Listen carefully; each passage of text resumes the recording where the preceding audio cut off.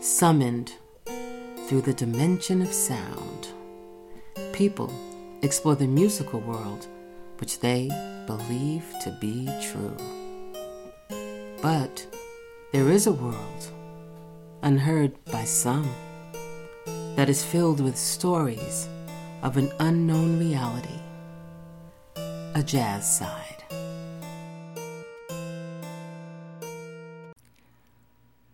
Episode 11 of Tales from the Jazz Side is with blues harmonica player David Barnes. Taking on the job of producing a monthly podcast, writing it, recording it, editing it is a lot of work. And I'm not complaining, but it sounds like I am though. But with all of the work that's involved, I've found it to be the most invaluable kind of work. And why is because, in putting the show together, it's given me the opportunity to, one, get to know musicians that I've known for a while a lot better. Two, to connect with musicians. Some I knew of their work, but I'd never met them and I never really had a chance to talk with them extensively. And three, to discover and meet new musicians. And now that I have the chance, I go out and I listen to them play live and I explore their music. And it's just been an amazing experience for me. I've just learned so much. And interestingly, in this discovery, I found that there's a huge number of musicians out there that don't have their own websites. There's no MySpace page or LinkedIn accounts. There's very little about them on the internet. I mean, there might be some bits and pieces here and there. They might have a Facebook account or some YouTube videos. But the lack of internet exposure doesn't take away from the fact that they are indeed talented, adept artists and gifted innovators that influence and shape the direction of how we hear and experience music. And I am delighted to have this guest on the show today because he is an example of one such gifted musician. I met this intense, compassionate, self-effacing gentleman who had this subtle, wicked sense of humor many, many years ago when we both played with a singer-songwriter named Franklin McCare. And the McCare gig, or gigs, these were the real build your chop types of gigs, We play sometimes, lots of times, 7 days a week. And sometimes we play twice on a weekend. David had this positive energy about him all the time in those days. And even now, as we catch up on what's been happening with his career and playing over the years, it's still there. It's just the energy is still there.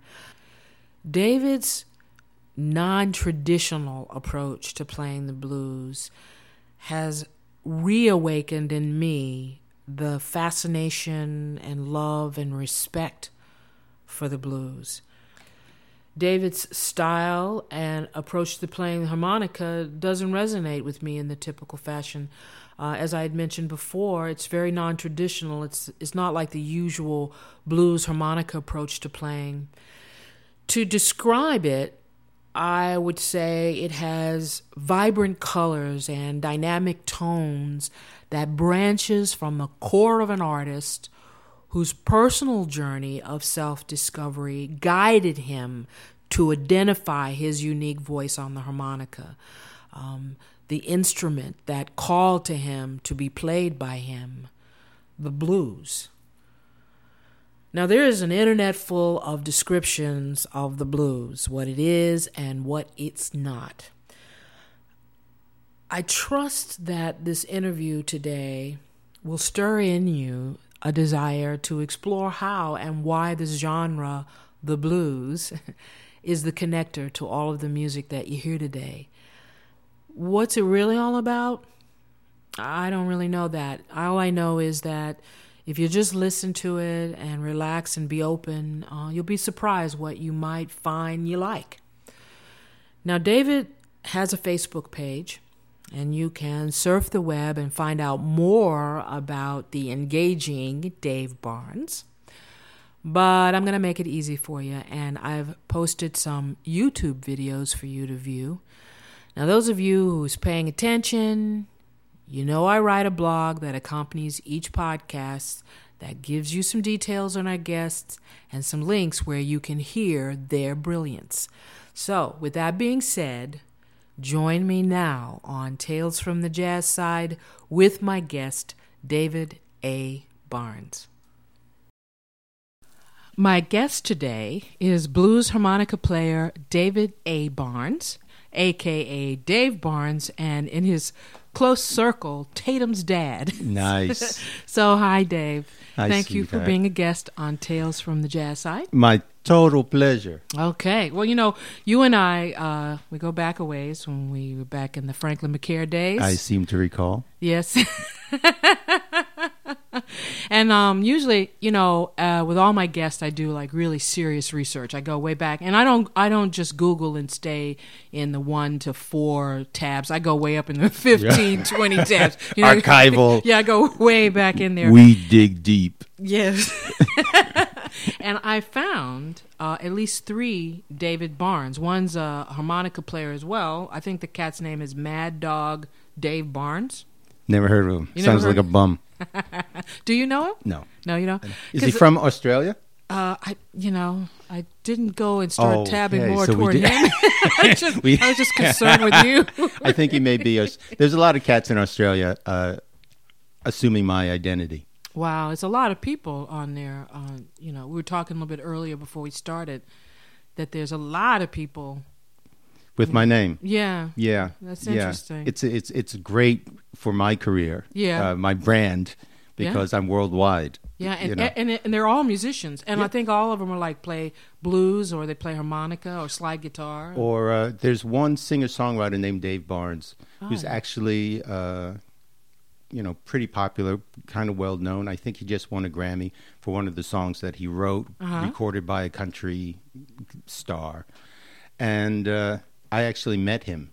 Wow. I went, because interestingly enough, I Googled myself in a moment of self-gratification. Right. And found this guy. He was the first guy who came up. Yeah. And I listened to him. He's got a nice voice. He's very talented.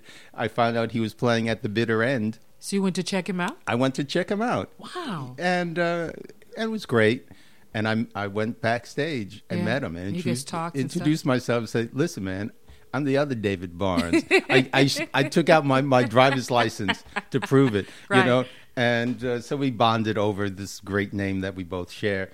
And I said, "Listen, I had to come down, check you out, make sure you are worthy of the name. Right. Look, dude, if you sucked, you'd be walking out of here Seriously. Johnny Barnes or Seriously? George Barnes, something else, because that was not." That's it was like, true. no, you can't bring me down. No, it's that's bad. true. It's bad for the Universal brand. Yes. you know. The universal of all the Dave All Barnes the Dave that are out Barnes. there. So. It's so funny. Well, since I couldn't find a site for you on the web that had like all of your bio information in one place, I decided to go to Facebook, which I'm not a big fan of Facebook, but anyway, I went there and there was your bio, but it was the way it was it was like how you are.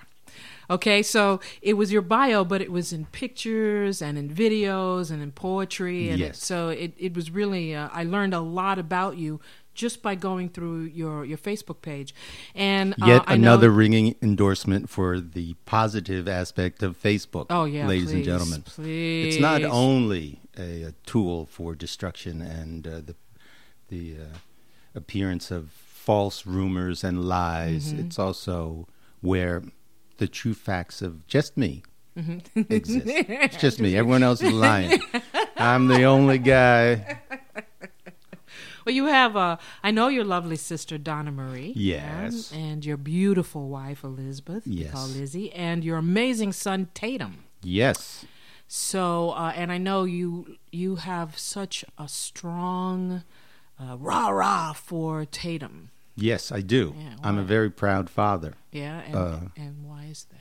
Well, first of all, he's an amazing human being. Yes, he is. He's really, I say this as objectively as a proud father can get. So obviously it's not objective at all.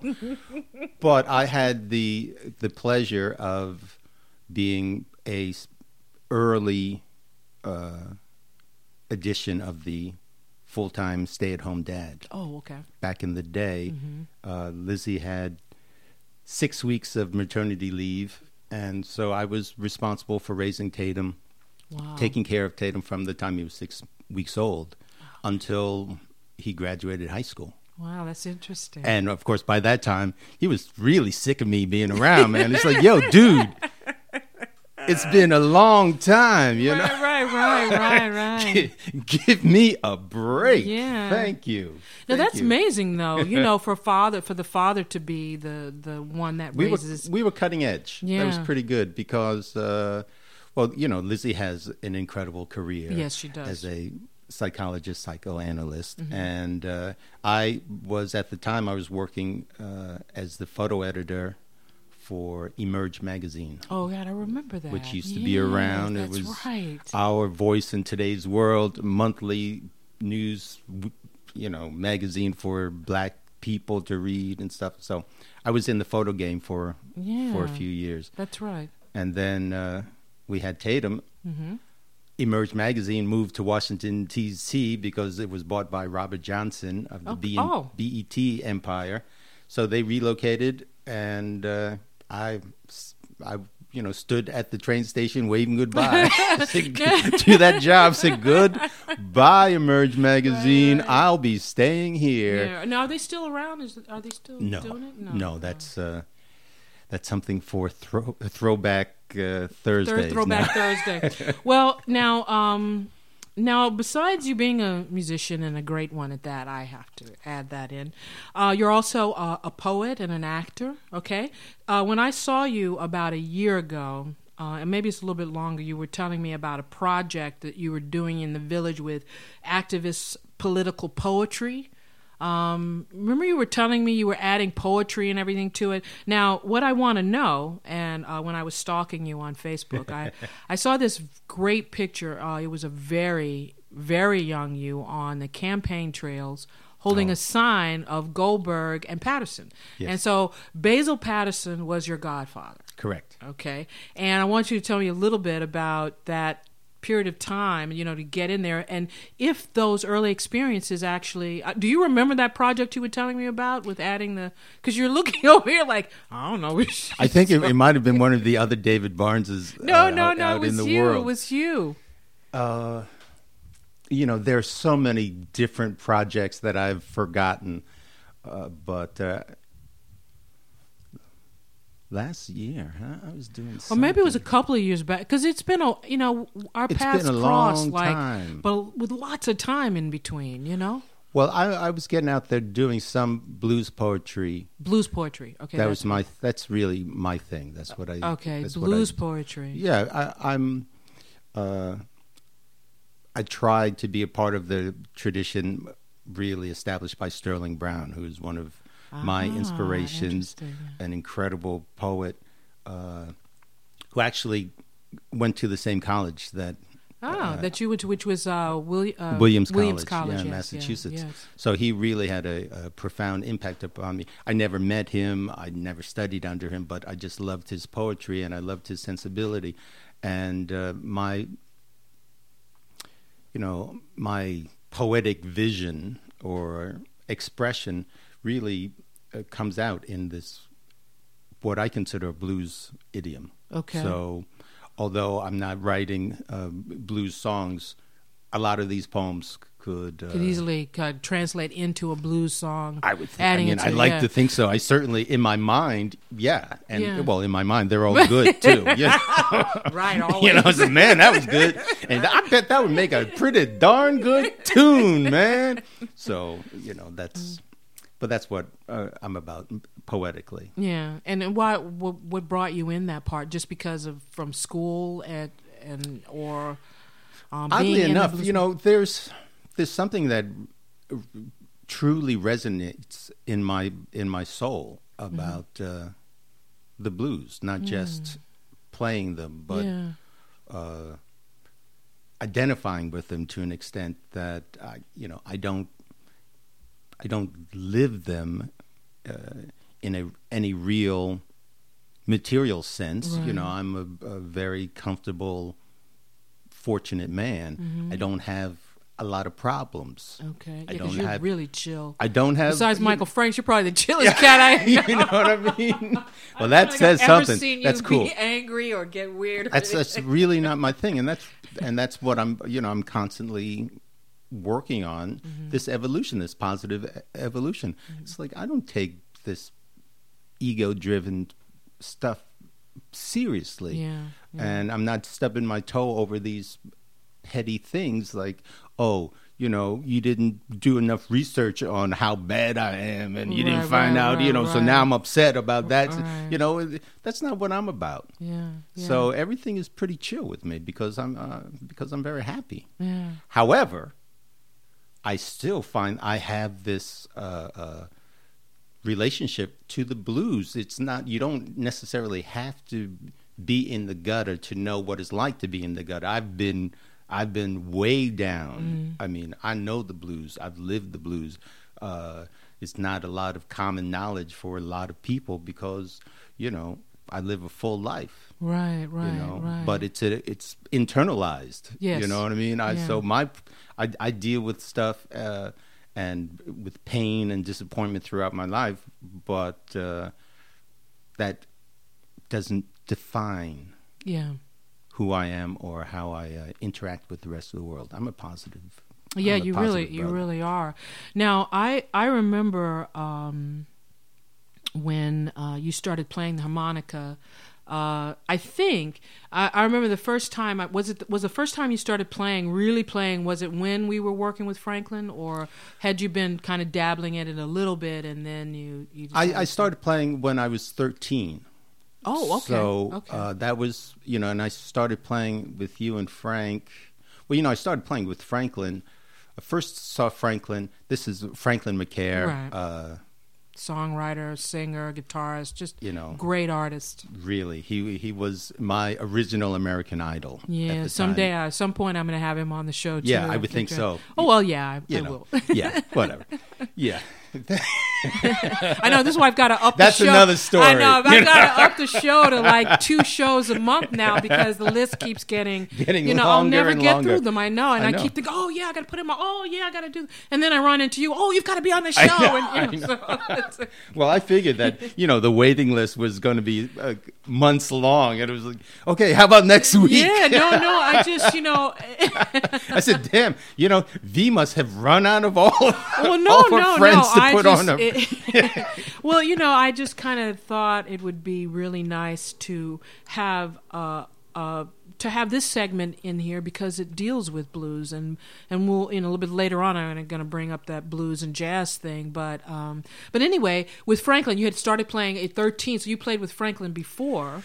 Yeah, this is the story with Franklin. When I was growing up, the drinking age in New York was 18. Mm-hmm. So that meant there were certain bars on the Upper East Side where you could drink at 17, no prob, with no fake ID or anything like that. So that was what I was into at the time. And I fell in with my high school friends into a place called Brandy's on Brandy's. 84th Street between 2nd and 3rd. And there was this cat playing just vocals and guitar. And it was Franklin McCare. And the first time I saw him, I was so blown away by just the amount of talent that this one man had that I said, when I grow up, my ambition is to play with Franklin McCare. Really? I swear. I didn't know that. So I was playing the harmonica for about 4 years. I could get a little wah-wah going. Right. I was still really, no clue, but I had gone from your basic Bob Dylan through the Neil Young at that time, Harvest album had just come out, so there was a couple licks that I could do on, Heart of Gold, do do do do do do. Right. So I was like, all right, so I'm cool. Then War was hot, so Lee Oskar was playing some serious harmonica, and I was trying to grow into that, so I could, do a little Cisco Kid riff or something like that. Yeah. I was trying, so I had learned how to bend a note, so that was cool. But with Franklin, he had one song, Bring It On Home to Me, Sam Cooke, Bobby Womack, and he would play it, and I had the right key harmonica. And he would be on stage, and he would just start playing softly. And I would sit at my table and wow. And so that was my huge thrill. And as time went by, my table got closer and closer to the stage. It was like, yo, dude, what's happening? It's like, it's like, it's like red light, green light, 1, 2, 3, and all of a sudden it's like, yo, dude, man, you're getting closer and closer. Next gig, boom, there I. So I was right up there. Wow. And finally, I got on the stage for that one tune, and the story is that he was trying to get me off the stage ever since. Right, no. Because it was like, it was such a great addition. It was such a great addition. It was nice. To it was work. It was good work. It really was. Now, I know, sometimes people get confused sometimes when we start talking about blues and jazz, I remember I worked in Tower Records a long time ago, and at some point they made me the blues buyer, okay, because whatever, I don't know why, because I didn't know anything about it. I didn't have a clue. But what I did remember was, first of all, I love the names. They had such great names, but there were also a lot of blind players that were in there. And I just put down a list right here, seriously, of some of there were blind Joe Reynolds. Teddy Darby was blind. Roosevelt Graves was blind. Sonny Terry, who actually Michael Franks worked with, which I didn't realize until Michael told me long time. Reverend Gary Davis, he was blind. And then the names: blind Mamie Forehand, blind Boy Fuller, blind Willie Johnson, blind Willie McTell, blind Blake, blind Lemon Jefferson. And so I said, well, let me see, why is there? And I was curious, why is there so many blind blues players and gospel players during that time? And so this, I think, is a part of like some of the history lesson that we get in. And this is, I'm sure that some people just said, well, if you were blind, you're sad. So you're gonna, you can't see, you're really sad, so you're gonna play the blues. But that actually, as you're saying, you don't actually have to be sad to play the blues. Right. But at that time, if you you have to be sad to be blind, though. I think initially you have to be sad to be blind. No, I don't know. No, all right, maybe not. I don't know. I don't know. But in any case, no connection. It was hard to work if you had a handicap, profoundly, especially early in those days. And look, if you were black and blind, yes. Oh yeah. Well, those are two profound strikes against you. So who said? Somebody. There's some famous quote that. Will mangle, but it's like, being born black, it's like, what the fuck? Playing the blues is like being black twice or something. Right, right. So born blind and black is like, really it's like you're in a deep hole. Yeah, you seriously. But interestingly enough, at that time, black people only had a certain amount of perceived value, and that was mostly as a source of labor. Right. So if you're blind or some other way handicapped, your worth, your value is non-existent. Yeah. So that means now you are a drain upon whatever local economy or wherever you live or whoever's taking care of you or that type of thing. So they were trying to, as I understand it, one skill that they could provide blind people. It's like, well, at least learn some music. Yeah. And then these cats were going out, doing their thing, playing that music and making a living. Yeah. Look, they couldn't work the fields. Right. So they were making money, so at least people, they were not totally dependent on other people. Exactly. And there's like, out of that, I started doing more research on well, at the time I was aware of it, but it wasn't as clear to me as it is now. But there was the Delta blues, which has more harmonica and steel guitar, right? Okay. That's out of the Mississippi, right? Yes. Okay, and then there's a guitar that they talked about, cigar box. Yeah. Have you ever seen one of those? A friend of mine makes them. Wow. Yeah. They take a cigar box. Yeah.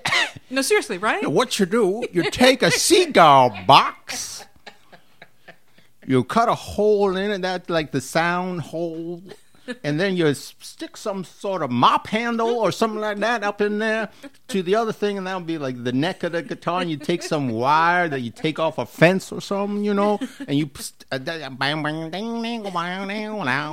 that's a cigar box. Have you played with somebody playing a cigar box? Nah, I don't know shit about that shit, man. I don't know nothing about that.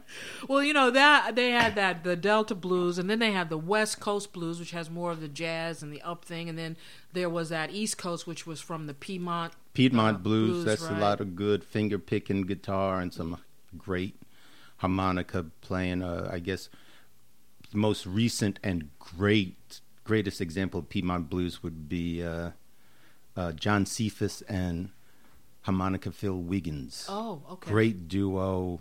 And that was straight up Piedmont blues, and harmonica Phil Wiggins is just a monster. Wow. On that harmonica. He's one of those people just go around and constantly hurt my feelings. Really? Damn, man. Why you want to be so good? Damn, harmonica Phil. Like, no wonder that you got a guy who's named harmonica Phil Wiggins. Oh, well, yeah. It's like, well, okay. They stuck it in the front. It's like, yeah, it's got to mean something. It's like, oh, okay, I guess you good. You really good. Harmonica, there's no doubt about it. Well, the thing though that I find about you and playing the blues harmonica, which I always love your approach to the instrument, and to me, it never, like sometimes when you hear blues cats play the blues harmonica, from the very get-go, they start wailing, start, right. And you construct solos. You find a beginning place in which you started, and you build and you develop. It's very much like a jazz solo improvisation, and that to me is very, very unique. I love that about you, and what I wanted to know is, okay, you were saying that you started playing at 13, and you are basically self-taught, right? Oh, completely. You didn't go to like a harmonica the conservatory, college, right? Except for the years that I spent overseas at the conservatory, play blues. Yeah. Well, what? I know you said that you have a strong affinity for blues, but what drew you to wanting to play the harmonica per se for the inside blues? Interesting story. This is the very truth of the matter. Okay, whereas everything else was a lie. Everything. It's like, I will answer your questions, but I will not tell the truth. True story. This is the deal. Back to school shopping with my mom. Mm-hmm. I grew up in the Bronx. Okay. We had a nice groove. Now, I was a good kid growing up, and I'm a good kid now. But I had a deal, like standing deal, with my mom. We would go out shopping for like back to school stuff, mm-hmm. and it'd be like, "Yo, don't drive me crazy. If you're good, at the end of this experience, you get some pistachio nuts." Oh, okay. That's the thing, okay? Which is really big now, pistachio nuts. It was my fave back in the day. So we would go to Fordham Road in the Bronx, where they had an Alexander's department store. Yeah. So that's where we would pick up my new shirts and stuff, And so in this particular day, I was really good. I was cooperative, and we got the stuff. And then, see, the thing is, you go downstairs to the subway. Yes. That's how we got home, right? Yes. And on the final level of Alexander's, there were little shops, and one was a little nut store. And we would go. That's where my mom would get me my little quarter pound of red salted pistachio nuts. You know, your fingers are all red. all red. Your lips are red, and you're thirsty afterwards. Salt high. So, man, here I had angel's wings on, and we do all this stuff, and we go down to the nut store, and the nut store was closed. Oh. Yeah, so, this was an incredible betrayal of, How was that? the universal the universal deal that I had with Mom. It's like, yo, Moms, what? I mean, what does this mean? Yeah. So I was everything like, was out of balance. I could have, at that moment, I could have just turned to a life of crime because, like, all right, later for this being good thing, because guess what? There's no pistachio nuts at the end of that rainbow. You know what I'm saying? I said, so later for that. So it was closed. So my mother did some quick thinking. Next door to the nut store was a tiny little music shop. So she said, well, let's go in here and see if there's something that you want.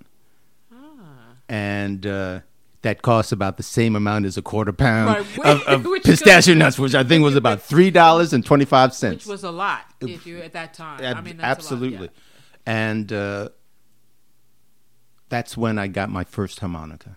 Really? What key? Do you remember what key it was? I believe it was probably in the key of C. It was a Hohner vest pocket harmonica. So it was only 2.5 inches long. Right. It was a little bad boy. Right. But that was it. Wow. That was it for me. And I would like to say I never ate pistachio nuts again. But that's not true. That's not it true. was like, no. Okay. But I took that little harmonica and went into the basement of my house. Wow. And I started wailing on that thing night and day. Wow. I could only do, at first I could only do basic Bob Dylan, which is just blow, Right. In, out. Take in, take out, a right, in, out, in, out. in, out. Take a bunch of chords. And so my first thing I was doing was like bum bum bum bum bum bum bum bum bum bum bum bum bum bum bum bum bum. But I'm talking about 6 to 8 hours. Oh. My parents are upstairs banging on the floor. Will you shut up with that damn harmonica? They probably regretted that. Like, so they probably went to find the owner of the pistachio show. But that was it. Man. That's what I did for hours and hours. Just that thing. And at that same time, I went to my first live concert with my sister Donna Marie. We went to see John Sebastian. Oh, wow. This was like just after the Lovin' Spoonful broke up or something like that. So he was doing his own solo thing. Right. Wearing the tie-dyed shirts, the tie-dyed pants. And every so often he would break out this harmonica and just wail. And so that's, I said, oh, this is some bad stuff. Right. He had a tune called the Happy Harmonica that was like, at the time, it was the equivalent of juke, and Whammer Jammer to me, because I had no idea that those tunes even existed at the time, and just blew me away. And I said, "All right, that's another link in the chain. So let me go get on it." Right, it was like fate that led you to that, and in a way, it was like lining up of the universe. If the pistachio nuts were available, I would never have gotten a harmonica, and then my life would have been. So you owe a lot to the guy who was unable to pay the rent and stay in the place. Or maybe, he might have died that day. Right, maybe that's it. Yeah, whatever it is. But that circumstances. Well, that's a great story. That's an excellent story. Now, your unique way of playing has put you in the arena with some really heavy hitters. They say we say here in the yes, blues world. It's very true. James Blood Ulmer. Yes, indeed. Michael Powers, Thomas Donker. Yes. Michael Hill. Michael Hill. Michael Hill's Blues Mob. Yeah, a lot of cats. I play with a lot of really, really interesting cats. Well, some of the names of some of the guys I was trying to, because I know you're on a lot of records. You're on quite a few. Yes, I am indeed. You are. You have, but it's just no. But it's so weird because I'm quite the impressive I had to go. Discography. And the best part about it, that and a Metro card gets me a ride on the subway. No, I'm just trying to say that I had to go through all of these things to find out if it was you, the Dave Barnes, or it was another Dave Barnes. And it is very impressive. You play on a lot of CDs, and there's a lot of really great videos of you on YouTube playing. So I do suggest people to check that out because, I always think of artists and musicians and very creative people and how their careers can be. So many people don't really know them per se in that sense, but the music that they play and what they create is this is so powerful that it affects like a whole space. Even though people might not realize it, there's like a whole world of music and art that we never even touch at times because we're either, used to listening to a certain type of music or it's not presented. Right. I mean, is there like a blues radio station that really plays eclectic blues, or is the stations the same as kind of some of the other stations that play, Well, let's put it this way. I've only heard myself play on the radio once. Wow. In my life. And surprisingly enough, it sounded just like listening to, the CD in my car or in my house. Okay. It's like, it's on the radio. Yeah. I expected. I'm from, I'm old enough to, identify with the new artist coming out. You hear your radio, yes. you hear it on the first time, and it's like, oh my I know, God. and you go crazy. You go crazy. You drive around and crank it up. Listen, right, this is me. Yeah. Well, now with technology, it's like, it sounds just like when I listen to, myself. When I listen to the album, on my phone. Right. So the thrill was gone. Yeah, and it's so accessible from all other media, right. Like other network things. It's on iTunes. People can listen to it on. I mean, it's just. There are radio stations that play that aren't over the air, but they're in the internet. That's probably playing you a lot. Yeah, but you don't know. That's I mean, it is. But somebody's probably playing my tunes right now. Yeah, on some radio station. Well, they should be playing your tune. Now, BGO is the only. Yes, that's right. They have a blues hour. Yeah, WBGO. But I don't get on there very often. I'm gonna have to talk to some people there. Listen, Michael Bourne's an acquaintance of mine. We went down to Barbados, the first Barbados Jazz Festival. Really? Together. Yeah, it was for me. I was still working at Emerge, and it was a little boondoggle. Wow. So Lizzie and I went to Barbados, and Michael Bourne was there. So we hung out for 4 or 5 days. Wow. Have you talked to him since then? Yeah, of course. Yeah. You send him some emails. You stop by in Jersey and go, hey, man, how you doing? I never stop by in Jersey. And then you hold the CD up. I do. I send him a little, yeah. It's like, whatever. That and a Metro card gets me another ride on the subway. He's like, yeah. So, yeah, thanks. Okay. Well, what are you working on right now? July 8th, we're having a CD release of this incredible project. The Thomas Donker Band has a Howlin' Wolf project. Yeah, I was reading about that. And what is it? What's that? It's called Moanin' at Midnight. And what Thomas has done is he's got an incredible roster of musicians that worked with him. So he decided to take, with respect, take on the great Howlin' Wolf. Wow. And so we're doing 9 9 Wolf tunes, 9 classic Wolf tunes, and 1 original. Okay. Of Tomas. And that's going to be released July 8th. 8th. And you guys having a party, listening We're party? having a party on July 11th. Technically July 12th. It's at the Blue Note. It's midnight, 12:35. Right, howling at midnight, man. You know what I mean? So that's why we're doing it. So we're moaning at midnight. Wow. But it's an incredible project. It's really, really something I feel very proud to be a part of. And the older I get, personally, I feel like I've become more confident in the space that I occupy musically. This is, as we say, it's very harmonica forward. Yeah. To coin a phrase, it's very fashion forward in a harmonica sense. It's really there, the top notes, the initial flavor burst is there, and then a nice strong finish with hints of blueberry and leather. Well, I think and that's around your birthday too, right? Yes, it is. Birthday coming around. I'm not going to ask you how old you are. I will tell you. I will be 56 years old on July 5th. July 5th, same day. My mother's birthday is July 5th. Really? Yeah, was. Her birthday same was. Date as Big Ed Sullivan's grandmother's birthday. And Travis's mother is July 5th.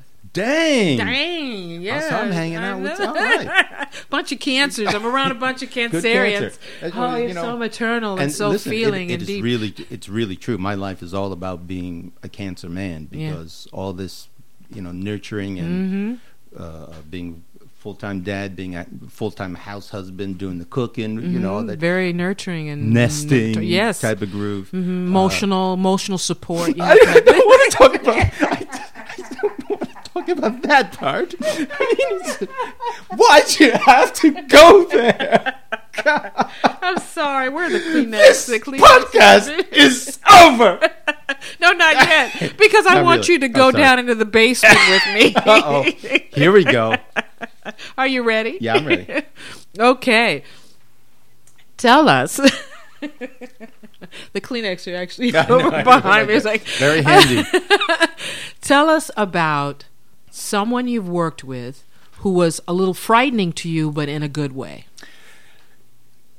Hands down, the only person that could be my answer is James Blood Ulmer. All right. So this is the deep end of the pool. Okay. Do I have to bring the Kleenex over to you? No. This is all good. Okay. This is all good. Here's an interesting story. If I can just take please go. This is interesting story. So I play with a lot of people. Michael Hill and Michael Hill's Blues Mob, cornerstone of a lot of the stuff that I do, and I've grown incredibly as an artist through working with Michael. However, interestingly enough, it's through Michael that I met Tomas Danker. It was through Michael that I met Vernon Reid. We were doing there was a benefit for Hubert Sumlin at B.B. King's called Howlin' for Hubert. This was after he had some medical problems where people were trying to raise some money to help his financial situation. Michael Hill invited me to appear with him on stage at B.B. King's, which was cool. Right. Play the blues, right? Also on stage at that time, Michael Hill's good friend and Black Rock Coalition brother, Vernon Reid. Right. Yeah. So that's the first time I met Vernon. We play, that's cool, blah, blah, blah. After we get off stage, Vernon Reid comes to me and says, "Listen, man, I'm working on a project. I'm about to start a project with James Blood Ulmer, and I'm looking for a harmonica player." Wow. And he said, "Look, I'll get in touch with you." Yeah. well, whenever. Right. Time goes by. Finally, I get a call from Vern. He said, "Look, man, come on down to such and such studio. I want you to meet Blood. Play a little bit." It was like basically my audition, type of thing. And so I said, "Cool." I went down, met Blood. In fact, I took Tatum. We were talking about it last night because I had to pick Tatum up at school. He was about 10. Took him down to the studio.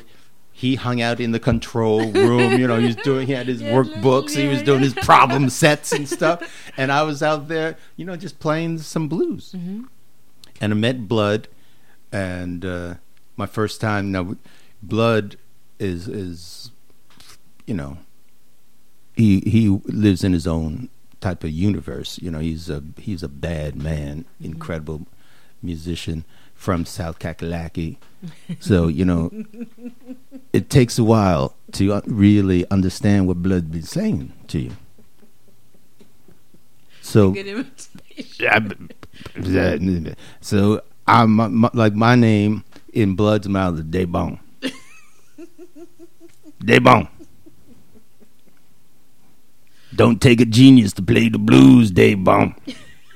That's great. I swear to God, that's what he told me one time. Don't take a genius to play the blues, Debon.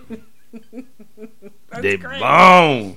So he dug it. He dug it enough. Look, next thing I know, we are going to Memphis, Tennessee to record the first album in Sun Studio. Wow. It's called Memphis Blood. That's why the band is called the Memphis Blood Band. Right. Because we started, our first record was recorded in Sun Studio March of 2001. Wow. That album, Memphis Blood, was released on September 9th, 2001. 2 days later was 9/11. Right. 6 weeks later, the record company went out of business. Really? Yeah. Wow. Because everything after 9/11, everything stopped. That's true. Nobody was buying records. No one, the world was profoundly changed.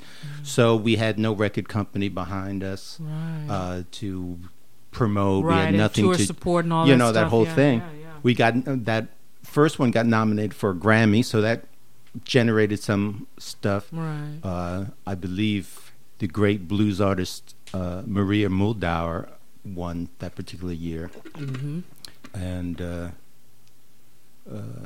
that was the extent of my my Grammy award. Right. Well, proximity. He was like, "Oh, a Grammy nomination and a MetroCard also gets you a ride on the subway." That's cool. No, that's cool. That's cool. I got a T-shirt though. I bought a T-shirt. Okay. It's out there. It's out there.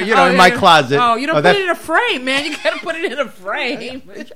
We didn't win. It's not my name's not on there. Right, but still, that stuff you could throw out anytime. Yeah, I was on that Grammy-winning, CD album. Yeah, my question is now because I played on that album, and that album got nominated for a Grammy. Right. Does that mean that I'm a Grammy-nominated harmonica player?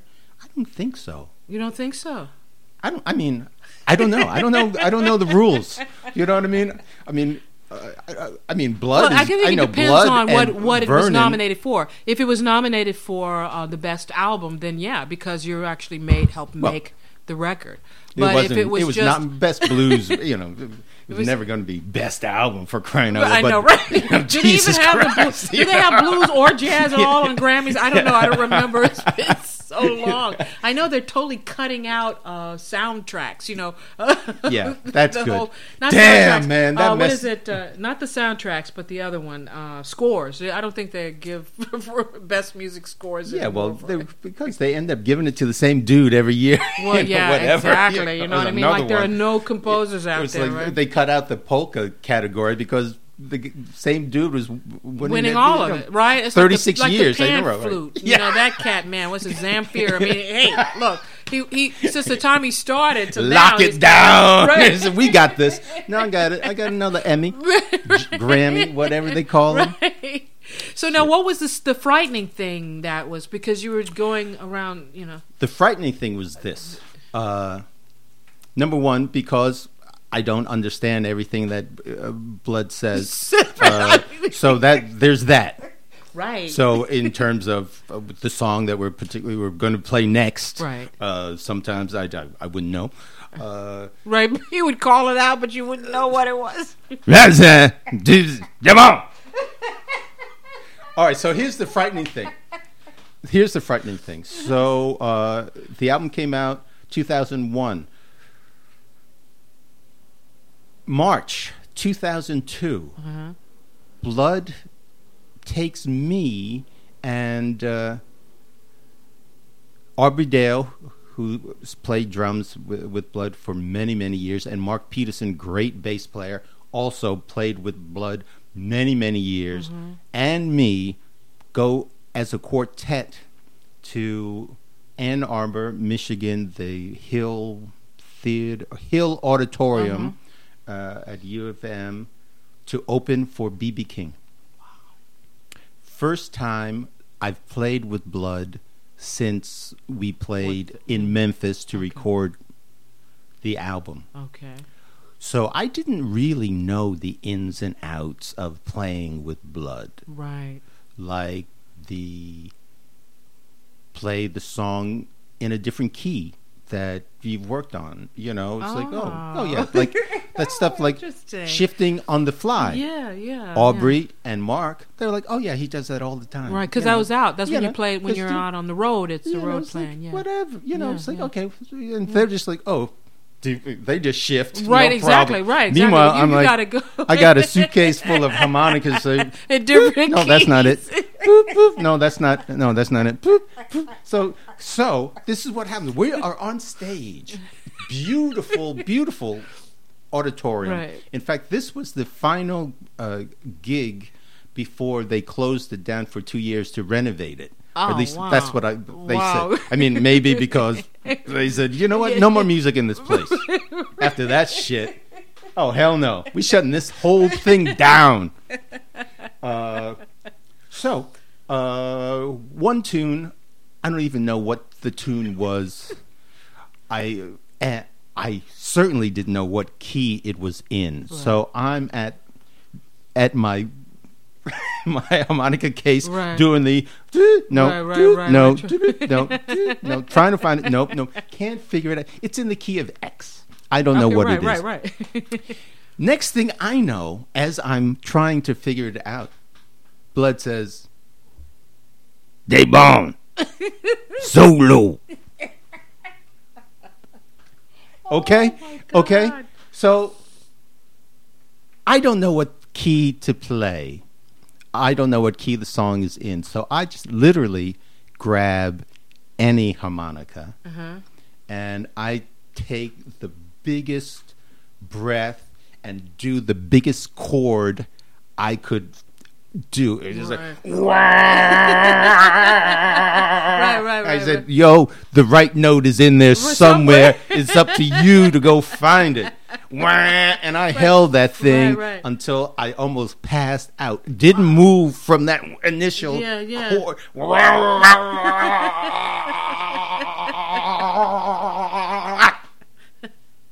And that's it. And people clapped. They said, "Oh man, that's so deep." Because blood is so out there. It's like, that makes sense to have somebody. Man, he was that in the key of X? I think it was. Right. That's like avant-garde post-jazz or post-blues, avant-garde blues. Yeah. But I was terrified because I mean, that's not the way I really want to. That's not the space I want to occupy. I don't want to occupy that. I don't know what key it's in. I don't know. I was still deep into the fear of the wrong note. Right. At that time. That was 2002, 12 years ago. Right. And now, that's what now I don't care about blood too, right? Yeah. Definitely. Wow. So that was my terrifying, profound moment. In fact, I still wake up So in now a cold that's all. sweat. Now this could also be the answer to the third question. Oh, well, that's the way I intended it. Man, why do you go backwards going forward? Sorry, what? Sorry, go ahead. No. But you included two, so that's good. Okay. You included the frightening, someone who you've worked with that frightened you in a good way. You've already included that. And then you answered 3. The terrifying moment, too. Right. You answered that, which kind of is combined, which in a way can happen. That's the way my life is. That's how your life is. You combine it. All right, so let's go to question 2. Okay, which is what? Which is, and you may have answered that when you talk about sure dreams. What is the scariest work in any medium, and painting, photograph, dreams, books, movies, television shows, whatever, that you've encountered? This one is easy, and it has nothing to do with James Blood Ulmer or Michael Hill, or it has nothing to do with music, as it turns out. The most terrifying time was the time I spent trying to be a playwright.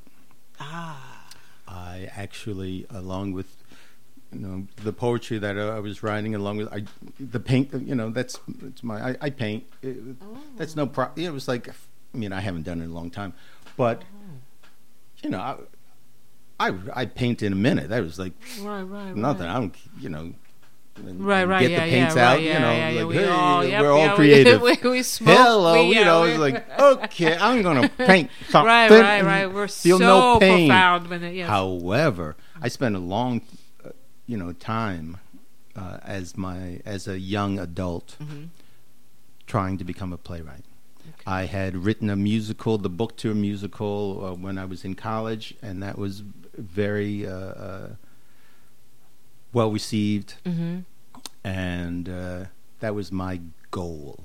When I came back to New York, before Lizzie and I got married, I said, before Tatum was born, it's like, all right, I might have to have a job or whatever, but I'm going to try to knock these things out. So I'm writing plays. I was writing plays, and then I started studying with people. I am really good at writing the first 8 pages of a play. I would kick ass. First 8 pages, get to page 9, and that was like, oh, that was like the end. Throw me in the toilet. This is bad. I studied with literally some of the best, greatest playwriting teachers in the city of New York. Wow. For years, and I stumped them all. Stumped them all. Really? Can you help me? Sure I can. Judging on these 8 pages, you have great talent. Come on, join my class. Do it. Damn. How about this? Here's my full-length play. Oh, no. Oh, wow. So what do you think it was? What do you think it was my fear. Yes. It was my fear of dealing with the truth, my truth. Oh, interesting. I was clinging too tightly to my truth because, people say write about what you know. Well, I knew a lot of shit that I couldn't feel comfortable writing about. Right. Either because, people were still alive. Right. Or, right. Or people were still alive. Right. Or I was married to people who were still alive and shit. And you couldn't change the name to protect the guilty? The innocent? Apparently not. Because in my attempt to do so, it got into this really sucks. This is profoundly. Now, Lizzie gets upset with me when I start talking about my past work because she she lived with me, yes, and supported me during that period of my life, and she's like, she doesn't like to hear me talk badly about my plays, right, or some of the plays, but they all sucked. Right. They all sucked. I mean, I wrote one. I did one act play that was actually performed in the world, and it was good. I could do short stuff. Yeah. But that full-length thing where beginning, middle, and end, and that the beginning is good, the middle is interesting, and the end is really, boom, great. Right. Nope. Wow. It was really bad. Also, I was trying to do it during the time that August Wilson was alive and writing, the greatest theater since Shakespeare, perhaps. So, any good idea that I had that was vaguely resembled some. Yeah, Damn, yeah. August Wilson fucked up my shit again. Right. Damn, man, I had that idea, right, baby? Remember that? I had that idea, that same thing. Now I can't do it. Right. Damn, he messed me up so much. Right. Well, now he's gone, and are there such thing as writers of plays anymore? I'm sure they are, right? There's a lot of very talented great ones, but you never young get to people. see them a lot They're of young. times. There's a whole new generation of young people doing very exciting things. Yeah. But I can't be a part of them anymore. Wow. I just can't do it. That's something I just had to accept. Yeah. You know, well, maybe at this particular period of time, who knows? I mean, our voices, we discover parts of ourselves with voices, or we let go of certain things. Yes. When you reach a certain age, I know for me, I have moved into a period where I have let go of so many things that were important to me, but it was in the way. It just got in the way, and it all is almost always around fear. Fear is that thing that disguises itself, or at least our minds disguise it in so many different subtle ways, and and then we call it blah blah blah blah blah blah. But when you just break it down, it just is that raw thing. Now, do you like scary books and movies? No. And television. You don't like any? No. Hell no. Honestly, the last scary movie I ever saw, The Exorcist. Really? In the theater. So what's that, 70? Wow. 75? Wow. I don't play that shit. It's interesting because almost everybody I've interviewed so far, they're not into scary movies, or they don't like them, or they don't watch them, and it's very fascinating. I think I'll have to sum up and separate in the show the one person so far that actually would actually the question number 2 was actually valid. So I have to probably change my questions now, because no one, they go no, or they go, oh no, I'm not afraid of any of the stuff like that. So okay, well, we could go back to the question 3. Would you say that experience of trying to find the right harmonica was the scariest thing that ever happened to you while performing live? Or that moment was the pinnacle of the scariest thing. That was, I mean, there's always, every time I play, there's the fear of, harmonica players, unless they've got perfect pitch and never make mistakes, something like that. There are T-shirts made for harmonica players, like, what key? Because that's all we need. And guitarists, and certainly guitarists who like lead bands, they just kick it off. 5, 6, 7, 8. That's true. It's like, that's true. Excuse me. Right. What? That's right. What key? I mean, my ear is pretty good. I can nail it pretty quickly most of the time, but every so often it's just like, no, that's not right. No, that's not it. Oh, maybe it's E. Nope, it's not E. Maybe F. No, that's it. So now, and instead of playing a chromatic scale, yeah. Go on. I guess I won't even get into that. That would be my. Now we're talking about my life. Yeah, instead of playing a chromatic harmonica, which is a totally different animal. Completely. I call the chromatic harmonica a mouthful of wrong notes. Really? Yeah. Because when I play it, that's all there is, baby. Because you can play every key, but you got to know. Oh, you got to know what intense. those keys are and shit. It's like intense, yeah. No, it's a mouthful of wrong notes for me. I don't mess around. With that. Not only that, with this mustache, you start have to pushing do, that button. Oh my God! Yeah, and, pull it. Oh yeah, I mean, yeah. It'll just rip it right out. Just swinging from on. Oh no, that's. Oh God, why? You'll be screaming too while playing. So you finish the set with just blood half dripping. a harmonica, bloody lip. Yeah. Right. That's my excuse, but no, I can't get my mind around that. And also, there are so many great chromatic harmonica players out there. Yeah. I mean, there are great diatonic players out there too, but that's too bad. I'm not going to give up diatonic. Well, we've got to play together at some point. Yes, when we've done it, It's always been a delight. It's always been in a very good. intimate Yes. setting, Yes. jazz brunch or Yeah. something like that. Well, I got to It was play great. more. My thing this year is to play more. So I started out doing a lot more gigs, and I'm writing more too because the next album is all originals. So, Nice.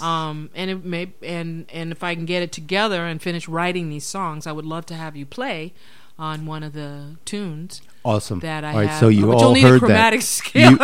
You all heard that, right? So we have this. Oh yeah, now it's now on. it's now It's on. It's It's on on. now. It's on. It's on. It's on. Well, this was great. This was really was wonderful. lovely. Thank you so much for doing my the show. total pleasure. Yeah. And to all those who listen to this podcast, know that I send you peace and blessings and this positivity that hopefully you can get a glimpse of just this positive thing, this vibe that Veronica and I have, which is based on love and respect, and Absolutely. that's basically all you need. And I love you too, And babe. I know love that you too. too, baby. Seriously. All right. Well, that wraps it up for us on Tales from the Jazz Side. Peace.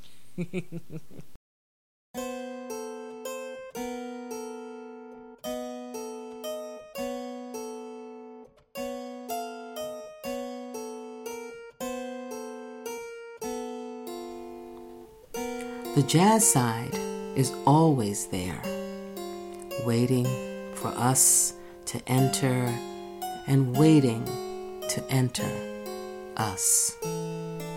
So, until next time, unplug your ear holes, for you never know what worlds may be waiting for you.